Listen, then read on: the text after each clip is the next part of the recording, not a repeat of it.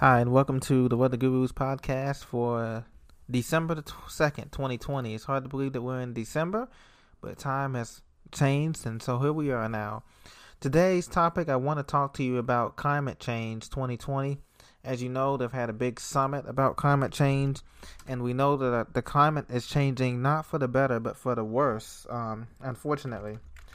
And so that's going to mean more hurricanes, more floods, more tornadoes, more ice melting along the Arctic Circle, the fringes of the Arctic Circle, and more changes in animal environment leaving, animals leaving and people leaving to relocate and migrate to different areas of the country and of the world. And so this year, 2020, was one record-breaking year. We had a record-breaking number of hurricanes. And the word of the day, the catchphrase that most people have been talking about, most scientists in the community, is sustainability, the ability of global sustainability, and in terms of how the climate is going to impact our food supply, global food supply, and how it's going to impact where we live. One article states that wildfire-weary Californians are tired of being the new normal, having to consider uprooting their lives. As you know, a lot of Californians were moving out to Arizona and Utah and Wyoming, to other states in the Intermountain West, to get away from the constant wildfires up in the Sierra Nevada hills and up in Oregon and Washington State. And it's just been nearly 7,900 wildfires that have consumed more than 3.4 million acres and claimed 26 lives in California this year. And so a lot of Californians are considering, because of the climate, moving to other states. But it's also been the economy of California. As you know, it's one of the third or fourth largest economies in the world. They have 45 million people that live in California. They have 20 million visitors annually.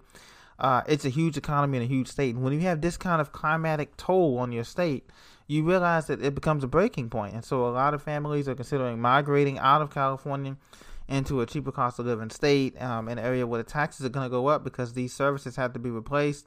As you know, Pacific Gas and Electric filed for bankruptcy after the fire in Paradise, California, a couple years ago. So, but not only that, this climatic change that we're experiencing is going to continue for the next 10 years.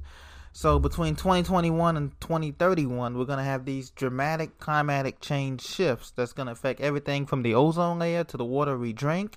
And remember now, we've had the radiation in our waters off the coast of the Pacific Ocean because of the Fukushima disaster in Japan and other disasters. So that's still an ongoing concern that the media does not really talk about a lot. There's still radiation in those waters off the Pacific coast because of the Fukushima disaster, nuclear power plant disaster, the earthquake, the tsunami. There's disaster still in the Gulf of Mexico with the oil spill briefly that messed up a lot of animals and fish life there. The Arctic sea ice has shrunk to a second lowest number ever recorded, and national scientists say it will get absolutely worse. And this is since record keeping began on the ice melting glaciers in 1978, so it hadn't been too long, just a little over 40 something years. The Arctic sea ice cover ice shrunk to 1.44 million square miles by September 15th, the National Snow and Ice Data Center at the University of Colorado in Boulder announced Monday. This is only 135,000 square miles higher than the lowest extent reached in 2012 when we had that big lowest thing. So the sea ice is melting, the ocean levels are rising, and on top of that, climate change is affecting not only people's migratory patterns. As you know, over 60 to 70% of the world's population lives on some type of coastline or near the water, some river, a stream, a bay, an ocean, right? But now, according to CNN.com, humanity is waging a suicidal war on nature. That's what the UN chief, the UN Secretary General, who announced today during the Climatic Change Conference, Antonio Guterres, issued a searing indictment of humanity's war, quote-unquote, on the environment Wednesday in a speech on the state of the planet in which he urged everyone to prioritize, quote, making peace with nature. He says we're facing a devastating pandemic, new heights of global heating, new lows of ecological degradation, and new setbacks in our work toward global goals for more equitable, inclusive, and sustainable development. UN Secretary General Guterres delivered his remarks at Columbia University in New York. He said, to put it simply, the state of the planet is, quote, broken. And there was 2 reports, one from the World Meteorological Organization based in Geneva, Switzerland, and the other from the United Nations Environmental Program, spell out exactly how close we are to climate catastrophe. Just think about for a moment the toll that it's going to take of not having clean air, clean water, access to sanitary services. It's going to take on the millions of people around the globe. We're fast approaching 8 billion people on this globe. We have over 7.5 billion people in the world.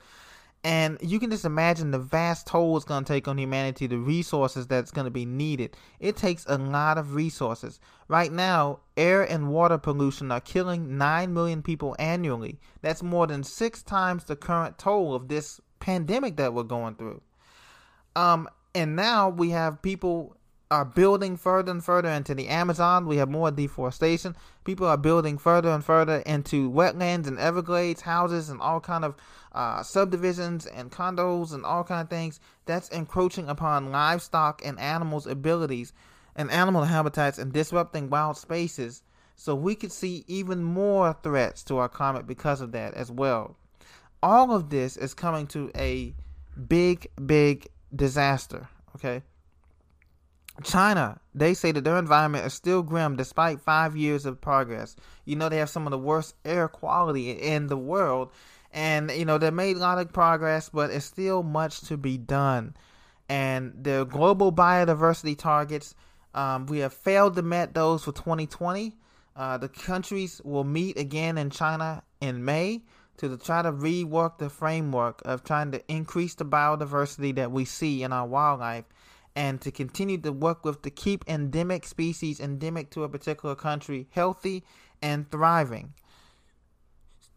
But that's going to take work in the midst of a pandemic. And it's one thing to have a pandemic, but it's another thing to not have a pandemic and not have access to clean water like the people in Flint, Michigan, or to not have access to clean air like the people in Shenzhen, China, or to not have access to sunlight, adequate sunlight needed, the vitamin D needed for those in the northern latitudes above the Arctic Circle, or in Greenland or Iceland, or in the Scandinavian provinces like Finland and northern Norway and northern Finland, northern Sweden.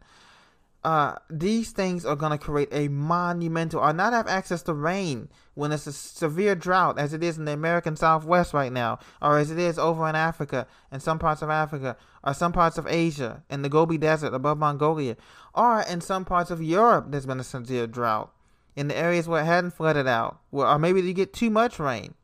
Maybe you get torrential rains or monsoonal type rain like they had in the flooding rains in Italy and France, southern France and Italy, and in England and Ireland. This is the turning point of climatic change. We are the turning point with climate change, and clean energy will need to be emphasized.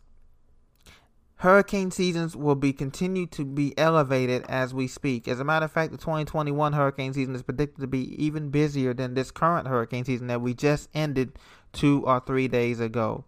And so what can we do? What can we do to help do our part with climatic, to help stop the rise of this dramatic climate change? Well, first of all, I just want to suggest that everybody can do something. Maybe we can reduce the amount of waste that we have in our house, that we throw away things. Maybe we can start using reusable bottles. Maybe we can get a filter on our water, on our faucets, so that we don't have to keep buying these plastic bottles of water that are leaching plastic into our bodies.